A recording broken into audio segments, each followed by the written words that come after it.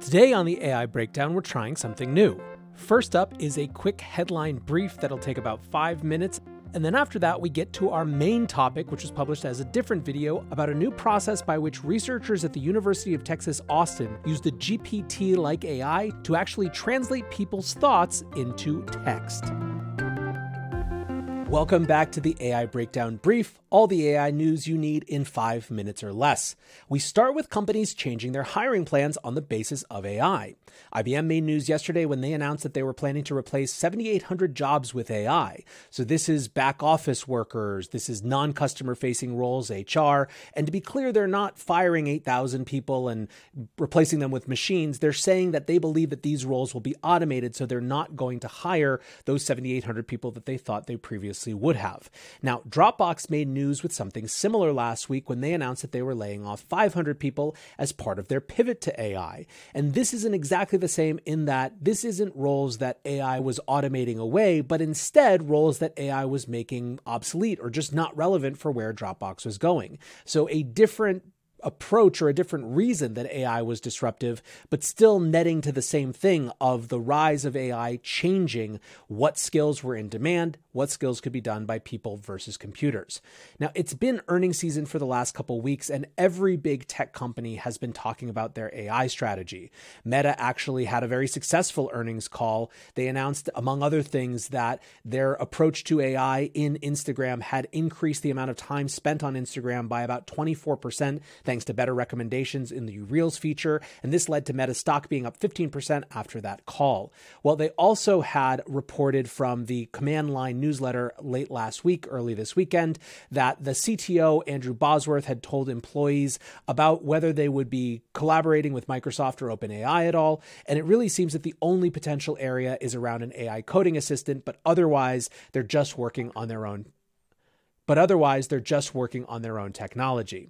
Still, I think that the biggest news from this AI earnings season comes from Amazon. Last month, Amazon announced Bedrock, which is a developer platform that allows developers to take advantage of pre-trained models from companies like Anthropic and Stability AI. But they also announced on this earnings call that they were working on an improved LLM to power Alexa. They say that this will be integral to their goal of having it be the world's best personal assistant, and that goal is really enabled by the rise of more powerful LLMs and generative AI.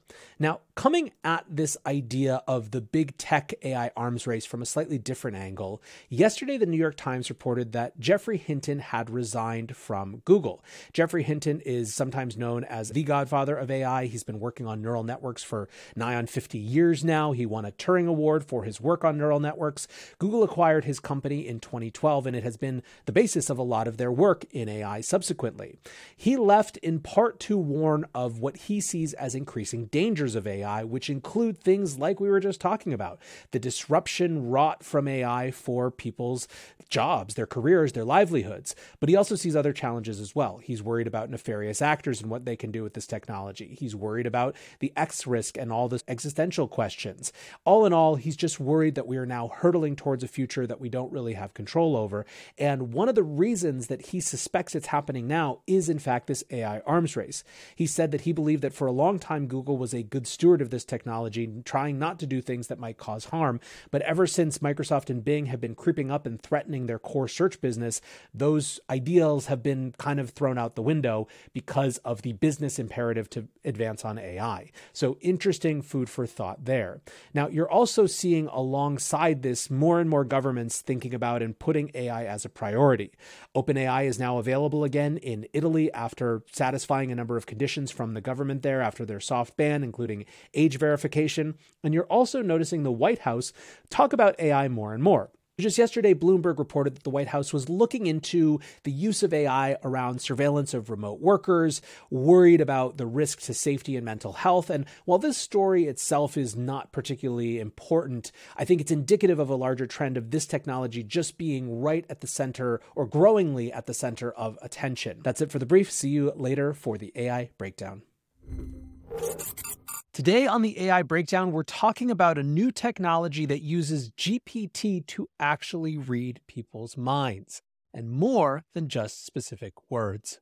I'd be willing to bet that a lot of people didn't have mind-reading AI on their bingo cards for 2023. But then again, it's been a year of surprises. A few months ago, I saw this viral tweet from Siki Chen who says, okay, so AI can literally read our minds now. A team from Osaka was able to reconstruct visual images from MRI scan data using Stable Diffusion. He then shows an image of the change where the first row is the image presented to the test subject and the second row is the reconstructed image. And you see a teddy bear that turns into a teddy bear and a path through trees that looks like a path through trees and a clock tower that looks like a clock tower, a train that looks like a train. It was wildly impressive. But today we've got coverage of an even potentially crazier thing. Siki again says AI can read our minds even better now. In a new peer-reviewed paper published in Nature, researchers reliably recovered actual thoughts by combining fMRI data with GPT synthesis. Okay, so you've probably seen something about this. There have been lots of breathless headlines like this one from Vice. Scientists use GPT AI to passively read people's thoughts in Breakthrough. And what people are talking about is this new study from a group of scientists out of the University of Texas at Austin. Their piece was published in Nature Neuroscience, a journal, and was called Semantic Reconstruction of Continuous Language from Non-Invasive Brain Recordings. The research was led by grad student Jerry Tang, as well as Associate Professor Alexandra Huth, and had two other participants, Amanda Labelle and Shiley Jane. Their abstract reads, a brain-computer interface that decodes continuous language from non-invasive recordings would have many scientific and practical applications.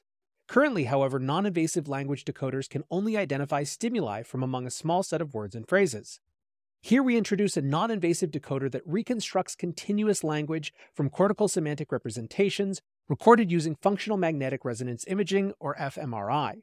Given novel brain recordings, this decoder generates intelligible word sequences that recover the meaning of perceived speech, imagined speech, and even silent videos. Our findings demonstrate the viability of non-invasive language brain-computer interfaces. Okay, so that is extremely dense, but effectively what they're saying is that if and only if they have the buy-in of a participant, they have developed a process by which they can read thoughts. So let's talk a little bit more about what that process actually includes. The study was focused on 3 participants, each of whom came to the lab and spent hours and hours listening to The Moth and other podcasts.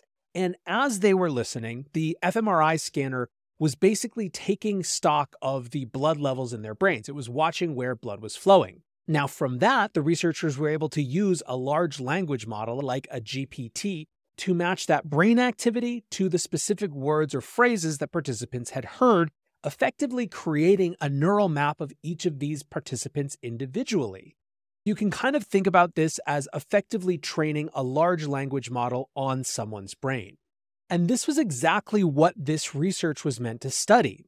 Dr. Huth had noticed previously that when these large language models like GPT-4 are created and trained, they create maps that show how words relate to one another. The New York Times writes a few years ago, Dr. Huth noticed that particular pieces of these maps, so-called context embeddings, which capture the semantic features or meanings of phrases, could be used to predict how the brain lights up in response to language. The New York Times also quotes Shinji Nishimoto, who was the scientist behind that other study that we just talked about at the beginning, who said, quote, brain activity is a kind of encrypted signal, and language models provide ways to decipher it. So effectively, after the lab had trained their large language models on these individual participants through hours and hours of them listening to podcasts, they were then presented with a new story or asked to imagine telling a story while being hooked up to this non-invasive decoder that would generate corresponding text just from their brain activity. And what came out wasn't a word-for-word transcript, but it is effectively a paraphrasing. It captures the gist of what was being said or thought. E-News writes, about half the time when the decoder has been trained to monitor a participant's brain activity, the machine produces text that closely and sometimes precisely matches the intended meanings of the original words. So in the paper in Nature Neuroscience, the actual stimulus would be something like, I got up from the air mattress and pressed my face against the glass of the bedroom window, expecting to see eyes staring back at me, but instead finding only darkness. The decoded stimulus read, I just continued to walk up to the window and open the glass. I stood on my toes and peered out, but I didn't see anything. and looked up again, I saw nothing. It's a paraphrasing that does notably include a couple exact words, window and glass. Another. The actual stimulus? I didn't know whether to scream, cry, or run away. Instead, I said, leave me alone. I don't need your help. Adam disappeared and I cleaned up alone crying. The decoded stimulus reads, started to scream and cry, and then she said, I told you to leave me alone. You can't hurt me anymore, I'm sorry. And then he stormed off. I thought he had left and I started to cry. This is obviously a pretty mind-blowing technology that has a ton of applications. It could be used to help people who had strokes or who had other diseases that didn't allow them control over their motor functions to be able to communicate, to say nothing of the potential research applications, which could be enormous as well. However, one of the concerns with brain-reading technology is that it could be used nefariously. And so as a part of their research, they actually included how cooperative participants had to be. So again, UT News says, results for individuals on whom the decoder had not been trained were unintelligible, and if participants on whom the decoder had been trained later put up resistance, for example by thinking other thoughts, results were similarly unusable. In other words, there are two requirements for this approach to AI reading minds to work. One is that you have to train the model on someone's specific brain. It's not necessarily just a general thing. At least we don't know or think it's a general thing yet. And two, they have to be an active participant. They can't be trying to think other thoughts or trying to distract from the decoding actually working. Now, for people who study the brain, the implications are even beyond just the specific applications, but what it tells us about how the brain works. Again, from the New York Times. The results suggest that the AI decoder was capturing not just words, but also meaning. Dr. Nishimoto again said, language perception is an externally driven process, while imagination is an active internal process. The authors showed that the brain uses common representations across these processes. Greta Takute, who's a neuroscientist at MIT, put it really simply. She says, can we decode meaning from the brain? In some ways, they show that, yes, we can. Now, obviously, research on the brain and how the brain works is quite tied up with AI and especially AGI.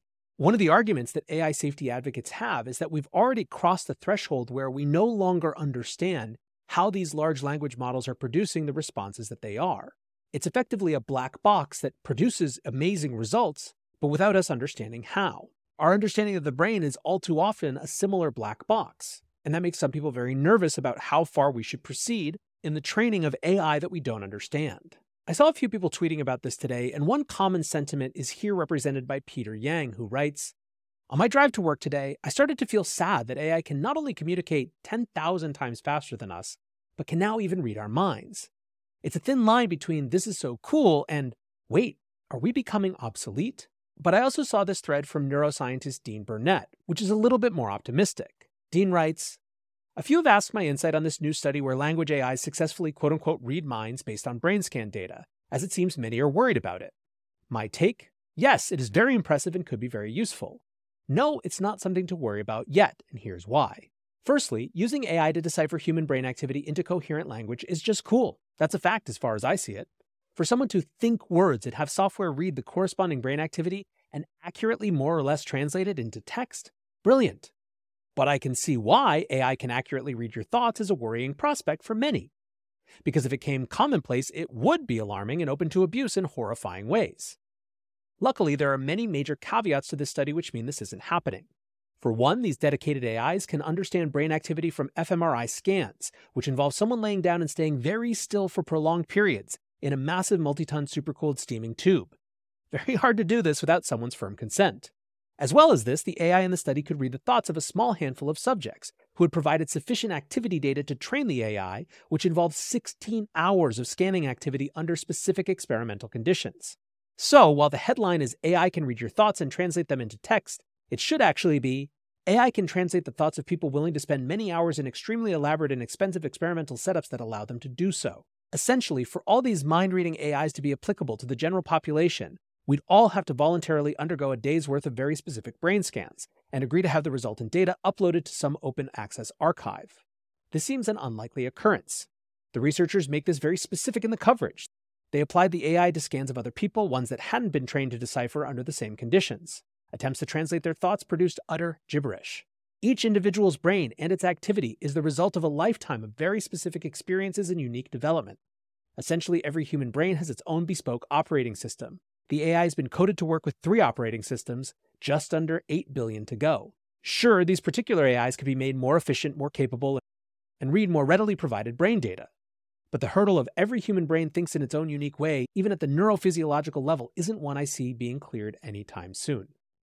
It strikes me that the further down we get on the AGI conversation, and specifically the AI safety conversation, the more the role of brain-computer interfaces is going to come up as part of the discussion. I agree with Dean that these are important caveats that should keep people from getting too nervous too fast. But even in spite of that, it's still a pretty remarkable reflection of just how far technology has come. Anyways, guys, that's it for today's AI Breakdown. I appreciate you listening. Until next time, peace.